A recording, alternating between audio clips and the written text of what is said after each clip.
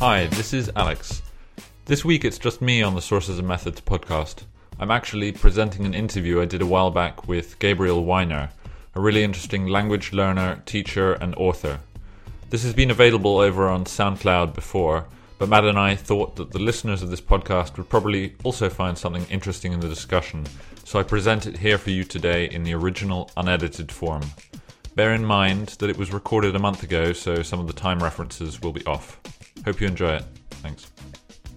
Thanks so much for coming on, Gabe. I'd just like to start off by asking, you've written this book about languages and language learning, and there have been a whole bunch of other books which have come out this year, also, relating to, how to learn a language, how you can learn language in less time. Why? Firstly, do you have any sense of why suddenly now people are getting interested in learning kind of foreign languages? That's a good question. I think it's been building for a while. I think there's a sense of globalization that's been happening for the last, forever, but really very intensely for the last few years. And I've just noticed generally in sort of the media discussions of, it's time to learn Chinese. It's time to learn Chinese. Like there's this thing where I think English is becoming less. While English is still the lingua franca, it's becoming less universal. It's becoming this thing where you can no longer assume that everyone's just simply going to know English and that you don't need to care. Like there are other world powers out there that are now becoming very, very large. And I suspect that has something to do with it. And also, I think with the economic crisis that just recently happened, I think there was some sense of, well, what can we do to make this if I need to be more competitive on the job market, if I need to be more just lucrative, how do I do that? And I think language ends up being one of those answers. I have no kind of statistics or any numbers to back this up, but my sense is that even though there are a lot of books and stuff about, people need to learn languages and so on, the number of people who are taking the time to learn foreign language, it's not like there's going to be a sudden spike in that if that's growing at all. That's a kind of relatively stable growth. Why? My assumption is that relatively few people, particularly in the English-speaking world, take the time to learn foreign languages. Do you have any sense of why that is? In terms of the numbers, you're right. It is relatively low. I think the U.S. statistics are horrible. I think we have. I think 19% of the U.S. population is bilingual, and I think 18% of the U.S. population has a non-English native language. And if you take out Spanish, I guess these figures are far lower as well. Yeah, basically, you're talking about something around 1% of the U.S. population actually taking the time to learn it, right? Where everyone else is taking the time to learn English because they need to. Yeah. I think in Britain it's something like 30%, compared with the EU's like 60% bilingualism or more. It's English is the worst thing you can, like, having English as your native language is probably the worst thing you can do to learn a foreign language. It's just too easy not to. I think that's, to answer your question in terms of why so few people do it, I think part of it is, in terms of the English-speaking realm, I think part of it is that there's just less of a need for it. And it is a lot of work, and so it's like, well, why spend this time when you can get away with just knowing English? But I think a lot of it, and perhaps most of it, is that almost all of us have failed at learning languages at some point. I think it's an almost universal experience, at least in the U.S., of people going to high school, going to college, taking years and years of a language course, and getting nowhere. And that's not an experience that people want to repeat in any way. The failure is uncomfortable, and I think the fact that it's almost universal is interesting. Often I hear people saying to me, I'm just not good at learning languages, or there's some kind of special language gene. You speak X and X language. This must be because you're specially gifted or something. Is there any evidence for that kind of innate language learning ability? There's evidence to the contrary to some extent. I mean, there is the fact that every single person picks up their own native language at about the same age. That there's no, for one, there's no language that turns out to be more complicated or more difficult than any other one. Within a 1 to 2 year range, Yes. Everyone is fluent by the age of 5. And there's nothing like, it's not like Chinese kids are suddenly like, oh God, this language is really hard. I'm not going to be able to speak it until I'm 10. Right. And so all the languages are seemingly universal in their complexity, and it seems like we all have this ability to pick up those languages. But that's something that people generally are comfortable with. They're comfortable with this idea that, okay, children can do this. But when you get to an adult, then of course it's completely different. I mean, how does that work for second language acquisition when you're an adult? Yeah, I mean that's a good question, and the assumption is that as soon as you become an adult, you lose this ability, and you have to do it in some other way. And when you look at the actual statistics, that's not the case, and that's what's really sort of exciting.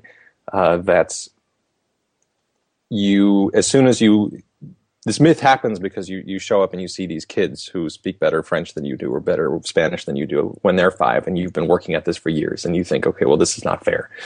This kid clearly is learning faster than I am, and it's, something is wrong here. I've lost this language gene. I've lost this ability that I once had as a child.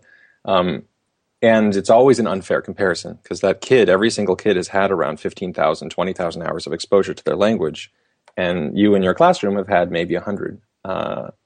Maybe 200, maybe 100. If your teacher has been speaking English, 50% of the time, then now you've had 50 hours of exposure to this language, and you're expecting yourself to be as fluent as this child. But as soon as you correct for that, as soon as you look at, okay, here's a kid who's just moved to Spain. He's had 500 hours of Spanish exposure, and here's an adult who just moved to Spain and has had 500 hours of Spanish exposure over whatever 6-month period.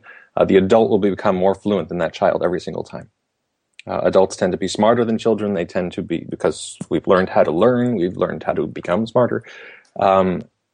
Adults generally have a better ability to pick up second languages than children. It's just that we don't have the time for it, and we don't take that time. But it seems what you're also saying is that there are certain ways which are it's not just a question of kind of pure exposure time. I could sit someone in a room and play them 10,000 hours of French, but they're not necessarily going to learn it. I mean, there's once someone has a method or fits into a certain pattern of doing things, then they can do it faster than children. Is that right? Yes. I mean, there is something to be said for just mere exposure, but it is exposure in the context of something that you can basically understand. Stephen Krashen has a lot of good articles about this idea of comprehensible input, which is part of the picture. Which is to say that if I walk up to a child and start reciting Shakespeare to them, they're not going to get anything. Right. But if I walk up to a kid and I say, hey, do you want a cookie? And this is a Russian-speaking kid or whatever, they'll know just exactly what I mean. And they'll learn a little bit of English in the process. And so we build up from a sort of gestural language, a language of context, a language of, well, of course one of the words you're using is cookie because you're holding a cookie in your hand. We take that kind of input, and that's how the language is built. And so input actually will do a lot for you as long as it's the right sort of input. I think what people run into is that they're either dealing with a ton of incomprehensible input, they're just watching television or something endlessly and they're not getting anything, or they're dealing more usually with translations and things, which is not actually foreign language input. It's just English. I mean, I have people talking about, I just like to watch French movies with subtitles. And I'm like, well, it's fine. You're watching a great English book with, people walking around with French background music. I mean, you're reading a book whenever you watch a subtitled movie. People cheat themselves out of language exposure quite a bit. So, I mean, something which often comes up when one is talking with people about language learning and so on. They say, well, I don't have the time, or my needs for learning the language. I need to learn the language now, and if I don't have it in the next 1 month, then I'm just not going to bother. Do you have any sense or kind of ballpark figures? How long does it take to learn a language? You see all sorts of things on the internet and in studies and so on. Obviously, it differs from language to language, but yeah, I mean, I think the Foreign Service Institute's estimates are really, in my experience, they're borne out that there are languages of different difficulty classes, and that if you are in English, and all those difficulties don't have to do with the language themselves; they have to do with how distant that language is from your own language, your native language. And for English speakers, it's easier to learn Spanish than Russian, and Spanish will take you about half the time as Russian, and Japanese, for instance, will take you about twice the time as a Russian, and 4 times the time as Spanish or French or Portuguese, these sorts of languages. In terms of total amount of time, it depends on how you're doing it. I mean, and how efficiently you're working, how efficiently you're using that time. I know that the immersion experience. I mean, I've done the immersion experience numerous times at this point. I've done this the whole full immersion program, where even the extremely strict ones, where if you speak one word of English, you're kicked out, and this sort of thing. Those programs are about as fast as you can go. And in my experience, it took me 14 weeks to get German to C1 fluency from nothing. Is that including your kind of no preparation? That's just purely in the... No, that's pure immersion. Yeah. And so that's about as fast as I believe one can go. I mean, if you are speaking German every single hour of the day, if you're thinking in German every single hour of the day, if you're taking hours of classes, I think the program I was in was around 4 hours of class a day plus 4 hours of homework a night. And the weekends, you'd have extra homework so that you would, not be sad at having nothing to do. Like, no, you'd have tons of essays to write and books to read. And every single minute of every day is spent in German. And so there's nothing more you can do. I mean, you can't do more than every minute of every day in German. And so at that rate, I did 2 7-week programs, starting from nothing. I got to, I think, a B1 level, B2, B1, something around there. After 7 weeks, I took a year off because it's only in the summer. This particular program, this is the Middlebury, Vermont German school, and then I did no German over the course of the intervening academic year, and then I went back for the following summer and reached C1 fluency. And I think that's not uncommon. I mean, there's a reason why. Benny Lewis has the most popular blog on language learning at the moment, and his blog's name is The Fluent in 3 Months, and that's actually a good figure for a language like German. I mean, if you do full immersion, 3 months is not unreasonable to reach a high degree of fluency for German. If that was Russian, I think 6 months would be reasonable. If that was Japanese, I think a year would be reasonable for full immersion. But people don't have time for that. And so there's a question, if I don't have 18 hours a day to spend on this language, which most people don't, then how little time can I spend? And what I found with this thing I've developed in terms of my first time playing with it really was in French, was that I could replicate those first 7 weeks that I spent in German, that 7-week immersion process. I got to the exact same level in my French in 3 months of 2-hour-a-day practice. Right. And that was pretty remarkable. I mean, for me, I did not expect to reach that level. And I showed up in that program realizing, I was basically speaking French for the very first time in my entrance interview, and realizing that I could actually think in French. And that the time commitment that I'd spent on that was not unreasonable. I mean, I think it was extreme to some extent. I think 2 hours a day is a lot. I mean, that's a serious time commitment. But that is something that many people can actually manage, where they can't actually manage 18 hours a day of study. And in the later languages, in Russian and now especially in Hungarian, I've attempted to see, 2 hours a day worked. What about 1 hour a day? What about 30 minutes a day?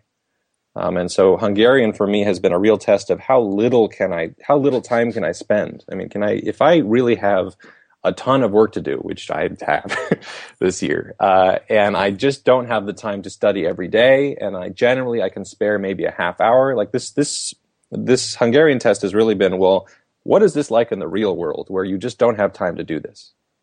Where it's important to you, but not so important to you that you can actually dedicate an hour or 2 hours a day to it. And I found that Hungarian has worked just fine. It's worked slower than French, naturally. If you spend a half hour a day, it's not going to go as fast as 2 hours a day. But the information, I retain all of the information. In fact, I retain it better because I'm learning it over a longer period of time. And my Hungarian is building just fine. I think in about a week or two, I'm going to start reading The Hobbit in Hungarian with audiobook, which I'm just really excited about. I'm currently just delving through the vocabulary of the thing, getting all the most frequent words. So I'm learning things like elves and goblins and, how to say... Important words, you mean? Yeah, like dragon, you need it.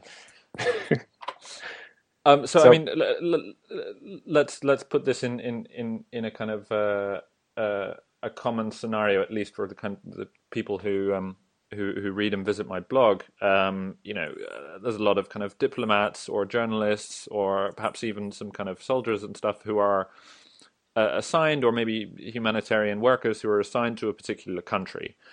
And in the past, maybe they wouldn't have thought of learning a language because this takes time.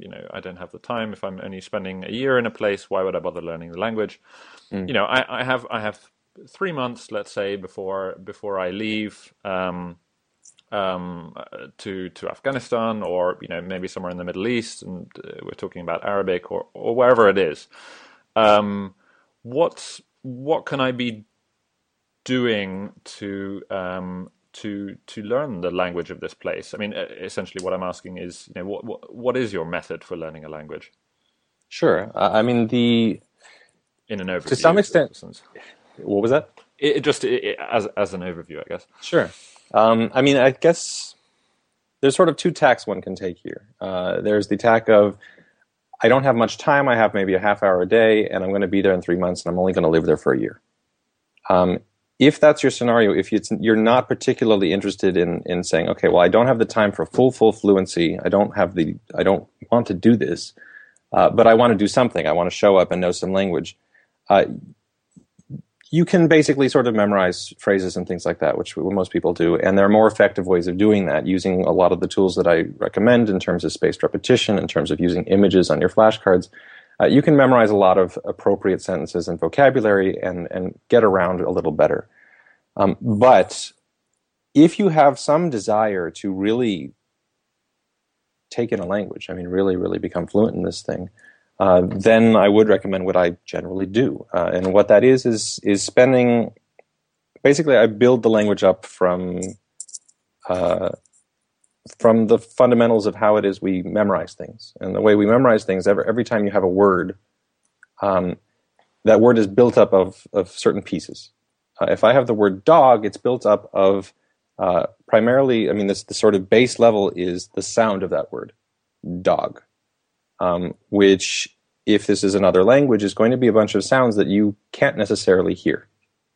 I mean, Hungarian, you have kutya, which has a lot of strange sounds in it. Sounds that if you have an English speaker repeat, they're going to say, that sounded kind of like kutya, but it's not that, and a Hungarian would not even understand that. They would only understand a word that sounded just like Hungarian, kutya. And so that's sort of this base level. You need to actually get some sense of the sound of the word. I use a lot of stuff with the written language. I find that the written language enhances your understanding of the spoken language and makes it easier to take in vocabulary. And so for me also, the spelling is a pretty essential chunk too. I mean, that you need to know the spelling system so that you can take in that kind of input. And so I spend the first 2 to 3 weeks of a language dealing exclusively with the sound and spelling system of that language. I don't care about vocabulary. I'll use vocabulary for example words, but that's it. I'm not interested in communicating at this point. I'm interested in training my ears to hear the sounds and in internalizing the spelling system. Once that's in place, I'm in a position to actually start learning words a lot faster. You were about to ask something? No, I was just going to say, you were talking about pronunciation there. How... I think it's kind of the curse of England and British people that pronunciation is seen as not particularly important, as long as you get more or less the right halfway there, then you're already doing pretty well. So you needn't bother. I mean, aside from just pure questions of kind of cultural respect and not massacring someone's language, why would someone want to make that extra effort to get their pronunciation really perfect? I think the cultural respect thing is significant, but I think much more self-centered is that you're going to have a serious difficulty memorizing any words in that language or remembering anything if you can't hear the sounds of that language. If you have a Japanese speaker and you start teaching them words like rock and lock, when they can't hear the difference between the two words, every single time they encounter a word with an R or an L, they're going to have trouble remembering those words. If I tell you, that the Italian word for camera is camera, fotocamera, that's like, okay, it's close enough that you can maybe remember this word without much trouble. But if you get some distance in there, or if you get a few sounds that are really unfamiliar, like in Hungarian, I tell you the same word, camera, is fényképezőgép. It's gone already. You've forgotten it already. I mean, you don't have the ability to actually take in and process that word at all. And so if you don't focus on pronunciation in the beginning, you set yourself up for the entire language process is going to be more difficult for you. Whereas if you spend just a couple of weeks getting your ears so that the sound ny makes sense to you, so you can get the fing part in the beginning. This idea of this a, this closed, this sound that is not an e, it's not an a, it's a, fénykép, that starts making some sense to you.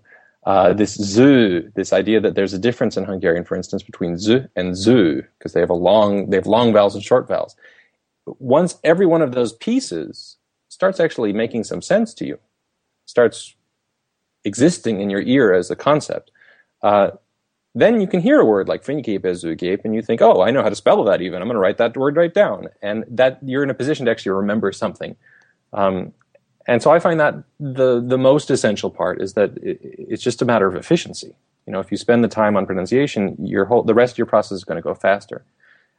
And that keeps paying dividends later when you have a decent accent. I mean, if you train your ear in the beginning, you're going to develop a pretty accurate accent for all the way through.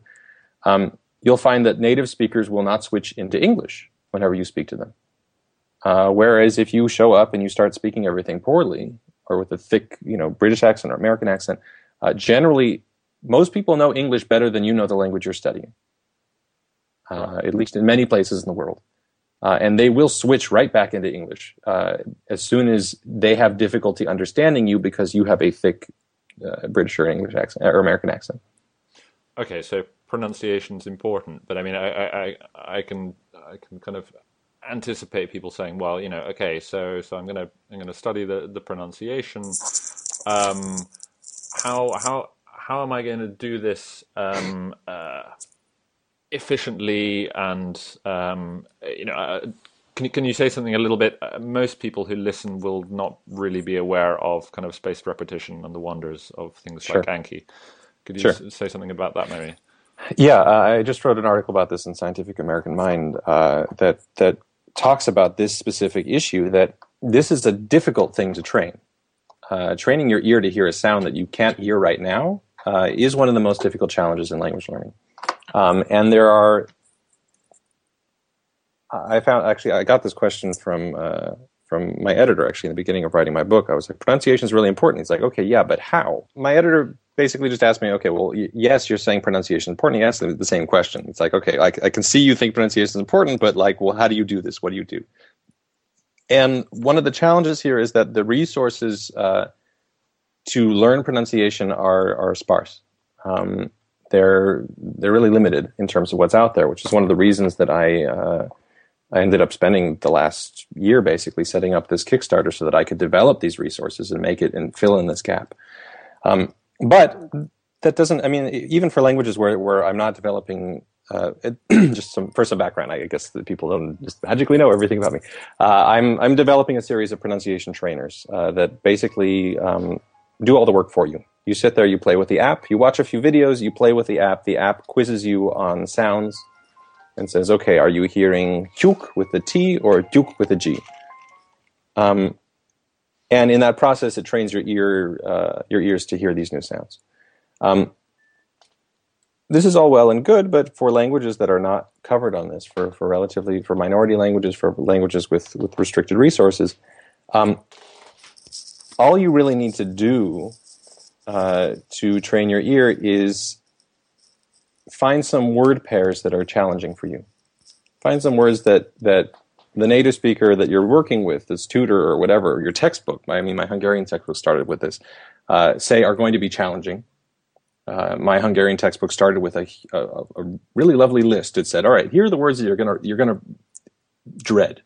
What do you mean by a word pair? I mean two words that sound identical to your ears, and someone tells you they're not actually supposed to be identical. In my book, in my Hungarian book, for instance, it began saying, all right, well, here's two words, AD and ADD. Here's odd and odd. And you're like, what? Those exactly sound like the same to me. Right, they sound exactly the same. And then here's another pair, chuk and juk. And you're like, what? Ooh, those are different? And so that's what you're looking for. You're looking for words where you think they're the same and they're not. And many textbooks start with these. Many older resources start with these. The Foreign Service Institute has a bunch of very, very dry textbooks. They're often just this horribly boring. But the beginning of them all seem to start with this sort of thing where they show you word pairs and they tell you, okay, guess between these word pairs, or here, let's present these word pairs. You can take any of these words, any of these pairs, get recordings of them from forvo.com. You can get free recordings from forvo.com, and put them into a series of flashcard tests. And those flashcard tests, all they're going to do is say, okay, here's AD and here's ADD. And I'm going to say one of these two words, odd. Which one is it? And you guess, you hear this sound, you guess which one it is. And then you hit the button and it tells you whether you were right or wrong. And that is enough. That feedback process, that process of guessing, seeing if you're right or wrong, and then and doing it again, is enough to train your ear to hear a new sound.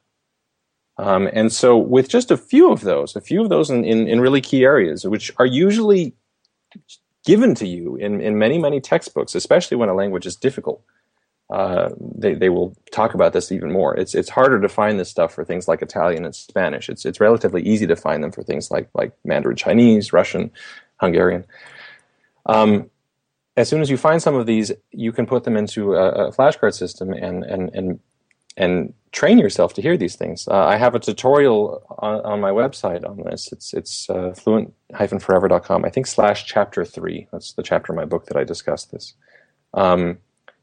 That basically shows you how to do this in not that much time. I think in my case, to develop a full pronunciation trainer with every single sound in Hungarian, including the time spent finding recordings, of researching which words I need to deal with, of laying out the entire spelling system, I think that ended up taking me around 4 hours total.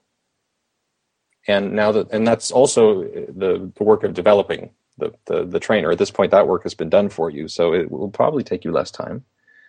And it took me around 10 days to study those flashcards at around 20 minutes a day. And by the end of those 10 days, I basically had the entire Hungarian sound system in my head, which blew me away. I mean, I come from an opera singing background. That was my original career. And we took an entire semester of French and Italian pronunciation, and then a semester of German and English pronunciation. And the work that I had learned over that full semester, I guess half semester per language, I accomplished in 10 days with this thing. So it's an incredibly efficient way to learn this sort of thing. And it's kind of fun. I mean, you're listening to all these crazy sounds, and I find ear work really kind of... it's just fascinating because it's like working a muscle that you usually don't work. It's like skiing or something, and you feel this like strange muscle soreness. Like if someone's like, "Juk, juk, which one is it?" It's just sort of exciting and challenging in an interesting way. So I mean, definitely, it seems like this is something that most people should be doing when they start up learning a language, and to take the time with the pronunciation, especially since there's such a clear way to do it. In an effective manner. Yeah, I think I don't see why one wouldn't spend that time in the sense of if your eventual goal is full fluency, uh, that time will pay dividend. That time you spend in the beginning will pay dividends all the way throughout the rest of your language learning. I mean, if you cannot find the resources, or if you're you can't handle computers, or you just hate dealing with this sort of stuff, just spending some time playing around with the pronunciation sections of a textbook. Because usually a textbook will have, here's, chapter one, here's how to say hello, how are you? And then at the end of chapter one, it'll have a little thing saying like, and now we're going to talk about pronunciation. And then they'll have the same thing in chapter two, like, let's talk about a different aspect of pronunciation. If you just jump from pronunciation section to pronunciation section and skip all that grammar and skip all the vocabulary and just look at those sections first, that will end up being a much more efficient order of study. And so if you have no interest in making your own tools, which honestly I find a lot of fun, if those tools have not been developed for you, I mean, if I'm not making pronunciation trainers for your language, this kind of thing, and if no one has written a book on pronunciation for you, then just doing that will do quite a bit. Right. So, I mean, there are kind of many other things we could talk about in terms of your overall method. It probably makes more sense for me just to direct people to maybe the Tim Ferriss article or something like that. The Tim Ferriss article is good. I can give like a real the 1 minute summary is basically I do 2 to 3 weeks of pronunciation work right in the beginning.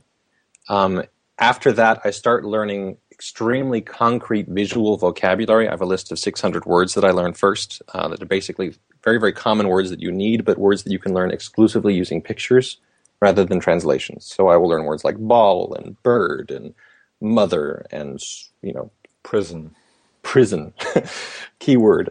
And so I learn those words first because that, for one, reinforces the sound foundation, the spelling foundation, and also allows me to just look at things and think immediately in that language. I can just stare at a cup and think pohar, and I don't have to go through an English translation step. After I learn those 600 words, I transition into grammar and abstract words, and I learn all of them in the context of sentences. At the point where you know dog, cat, and chase, and you know all of those as visual concepts in your head, then the idea of learning the dog chases the cat is something that is really very doable because you know all of the characters in the story. You just need to know how the words change around so that they can interact. And so at that point, I start learning grammar in the context of sentences. I say the dog blank the cat. I have a picture of a dog chasing a cat. I have in parentheses to chase. And that's going to be how I start learning things like chases, like like word order, where, does the cat chase, like cat chases the dog or dog chases the cat? How does word order change the meaning of a sentence? And that's a stage that takes around 2-3 months, depending on how intensely you're doing it. I mean, if you do it an hour a day, it'll take you less time. But at that point, you basically internalize the whole grammatical system of the language. And at that point, you can just kind of play around. Once you have the grammar down, you can start reading books. You can start, watching movies. You can start speaking with people easily. I mean, that's the stage I'm stepping into at this point with Hungarian, with The Hobbit, and it's pretty neat. I mean, it's this. Once you have the language assembled in your head, then you get to start using it, and that's just a lot of fun. And that's in terms of not only kind of consuming it, but also speaking it, presumably, as well. Yes. Just a kind of penultimate question. Obviously a lot of this, it's much easier to find nice kind of outlines of pronunciation, word pairs, and vocabulary lists and phrase books and things for, I don't know, French or Italian. But someone who's about to go and work in Somalia, let's say, or even Afghanistan, where there are languages which they may be spoken by a lot of people, but the necessity for providing kind of and writing and developing textbooks in those languages has been minimal. What would you recommend for someone wanting to self-study one of these languages that doesn't come with a nice Pimsleur pre-made course? Sure. I did actually did some workshops up in Canada for the Iroquois nations. They were trying to save their languages, and so they asked me to come up and teach them how to do that, which is an amazing experience. And they don't have resources. No one has written the Pimsleur Guide to Mohawk. Like, just doesn't exist. And what the modifications I made were as follows. The pronunciation part is key, but if you don't have the word pairs, then you're either going to need to find them, or you can learn them kind of as you go. There's one of the flashcards I recommend in the beginning for these first 600 words. One of them will present the word to you and say, "What is this thing?" It'll say, dog. And then you have to think, what does a dog look like? And you think of this picture, and then you flip the card, you see a picture. The other one will show you a picture of a dog and say, what's this? And you have to think, the word for that is dog. The third one of those cards says the word dog out loud. You're picking up a recording, which you're going to need some sort of native speaker input. If you're using a real minority language, you're going to need to get someone to record words for you. But often that's doable. I mean, often you can hire someone for relatively cheaply to record a bunch of example words. Even online, I mean, you don't need to find a physical speaker. Absolutely, yeah. I mean, and for many of these languages, they are on Forvo.com. Even some Mohawk was on Forvo.com before I showed up there, and they're expanding that resource quite a bit. But people like recording things. People like the sort of game idea of someone puts on a website, hey, I need someone to record independence, and you think, oh, I could help, and you click this button, you say independence, and somehow you've contributed to something that's bigger, and you have. And so those resources are expanding very rapidly because people enjoy doing them. But even if you're in an extreme minority language where no one is interested in recording things, or there's no internet connections in the place you are, you can hire someone relatively easily to record 600 words in many of these locations for very, very cheap. But you will need some sort of source of native audio input.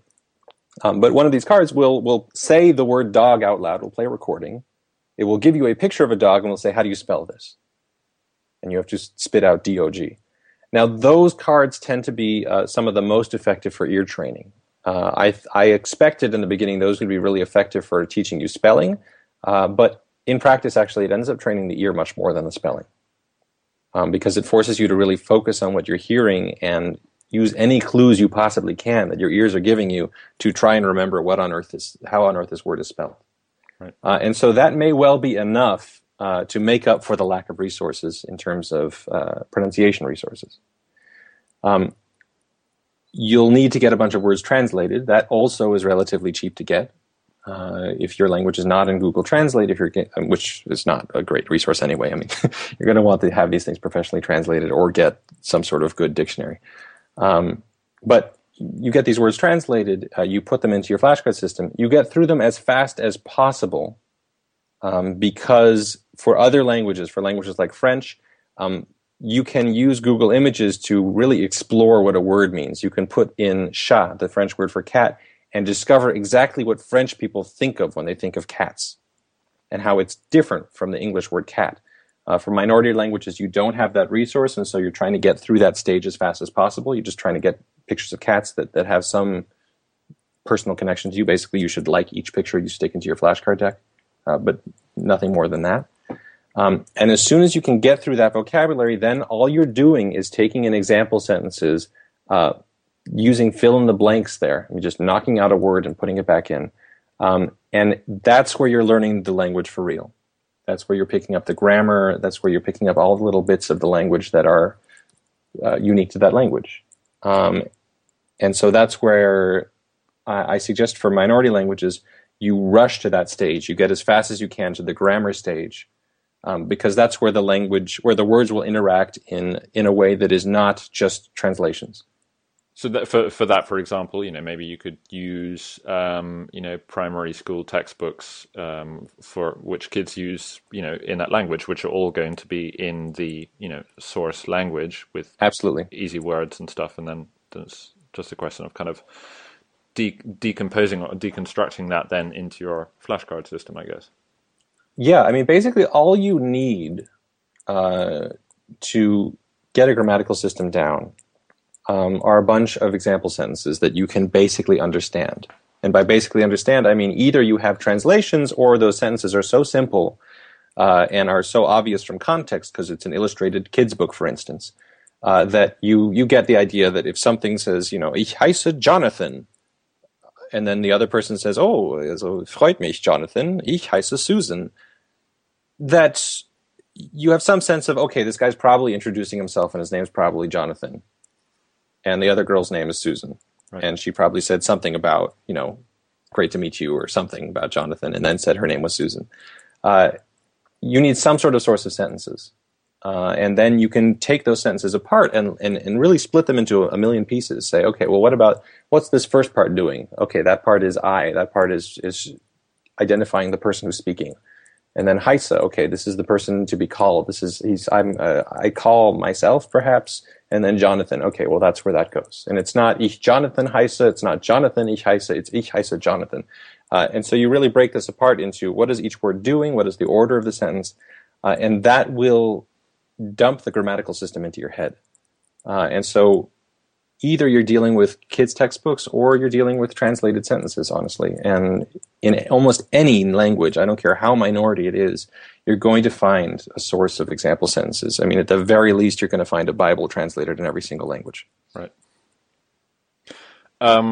Just kind of finally, I mean, you talked at various points, and it's clear that kind of the theory of learning languages and stuff informs how you go about it, and to some extent, quite possibly some of the stuff was just developed by chance and so on. But it seems that you're employing a lot of the kind of almost kind of social science techniques in terms of how people pedagogy and how people learn. How important is it for someone who wants to learn a language to have some exposure to that kind of theory of learning, or can they just take the kind of principles and the method kind of 2 steps down from that? I think if someone, my original book was basically a how-to book. Was basically, do this, do this, do this. Was originally, I think, what I was asked to write, and was what I wrote. And that works. Honestly, if you go through the motions and you do this properly, then you can use it to learn a language. What I find, though, is that if you have just a bit of background in terms of why this stuff works, what's going on in your head, it allows you to do it a bit more efficiently, and with a bit more knowledge as to whether something is necessary or not. I have people who will, I've told them sort of the broad strokes of what I do, and then they start spending, 30 minutes looking for the right picture of a dog. And then they send me an email. They're like, this takes too long. And I said the back thing, being like, well, what are you doing? And they're like, well, I spend 30 minutes looking for a picture of a dog, and then I stop because I need to eat. And if you have a bit of background knowing, okay, well, the time you spend looking for the right picture of a dog is actually wasted time. But the time the moment, that first 5 seconds of looking for that dog, of figuring out, okay, well, what do French people think of when they think of dogs? This kind of thing. That's incredibly valuable time. And if you don't have that time, then you've wasted an opportunity. Like, just knowing what you're doing and why allows you to make the process, allows you to be more efficient with your process, allows you to make better choices with your time. And it also allows you to adapt. It allows you to, every language is going to have its own unique challenges. It's one of the fun things about learning languages is that you come across these extraordinarily weird ways of thinking about things, and then you have to figure out a way to put that in your head. And if you understand the basic principles of why this is happening, it allows you to become much more flexible and adaptable to different language challenges. And so I think it's valuable. Right. Well, luckily for us, you've kind of put the hard work in to kind of codify this, and definitely I would recommend people listening to this go out, buy the book if you're serious and you want to really become proficient. There's obviously the Creative Live course that you did, which I don't know how many hours that is in total, but it's many 18 hours. This is insane. which I have been through all myself and can testify to their value. I often say somewhat kind of whimsically that a lot of problems in terms of the way foreign intervention is kind of carried out around the world would be solved if only people spoke the language of the places where they were intervening in. And while I think actually it's that's only part of the problem, I think the way programs would be conducted and a whole host of things would be simplified if people were speaking to people in their local language, and it just kind of improves all sorts of things in terms of your understanding of a place. And it gives you empathy. I mean, it forces you to have empathy. If you are speaking someone else's language, you are thinking in the way they think. I mean, it's just the case. I mean, I think differently in French. I think differently in German. I think differently in Russian. I mean, there's nothing that's going to connect you to someone as much as actually speaking their language. Especially from a performance standpoint. I mean, I've watched this happen. I mean, you can show up on a stage and you butcher German, and you have a lovely voice.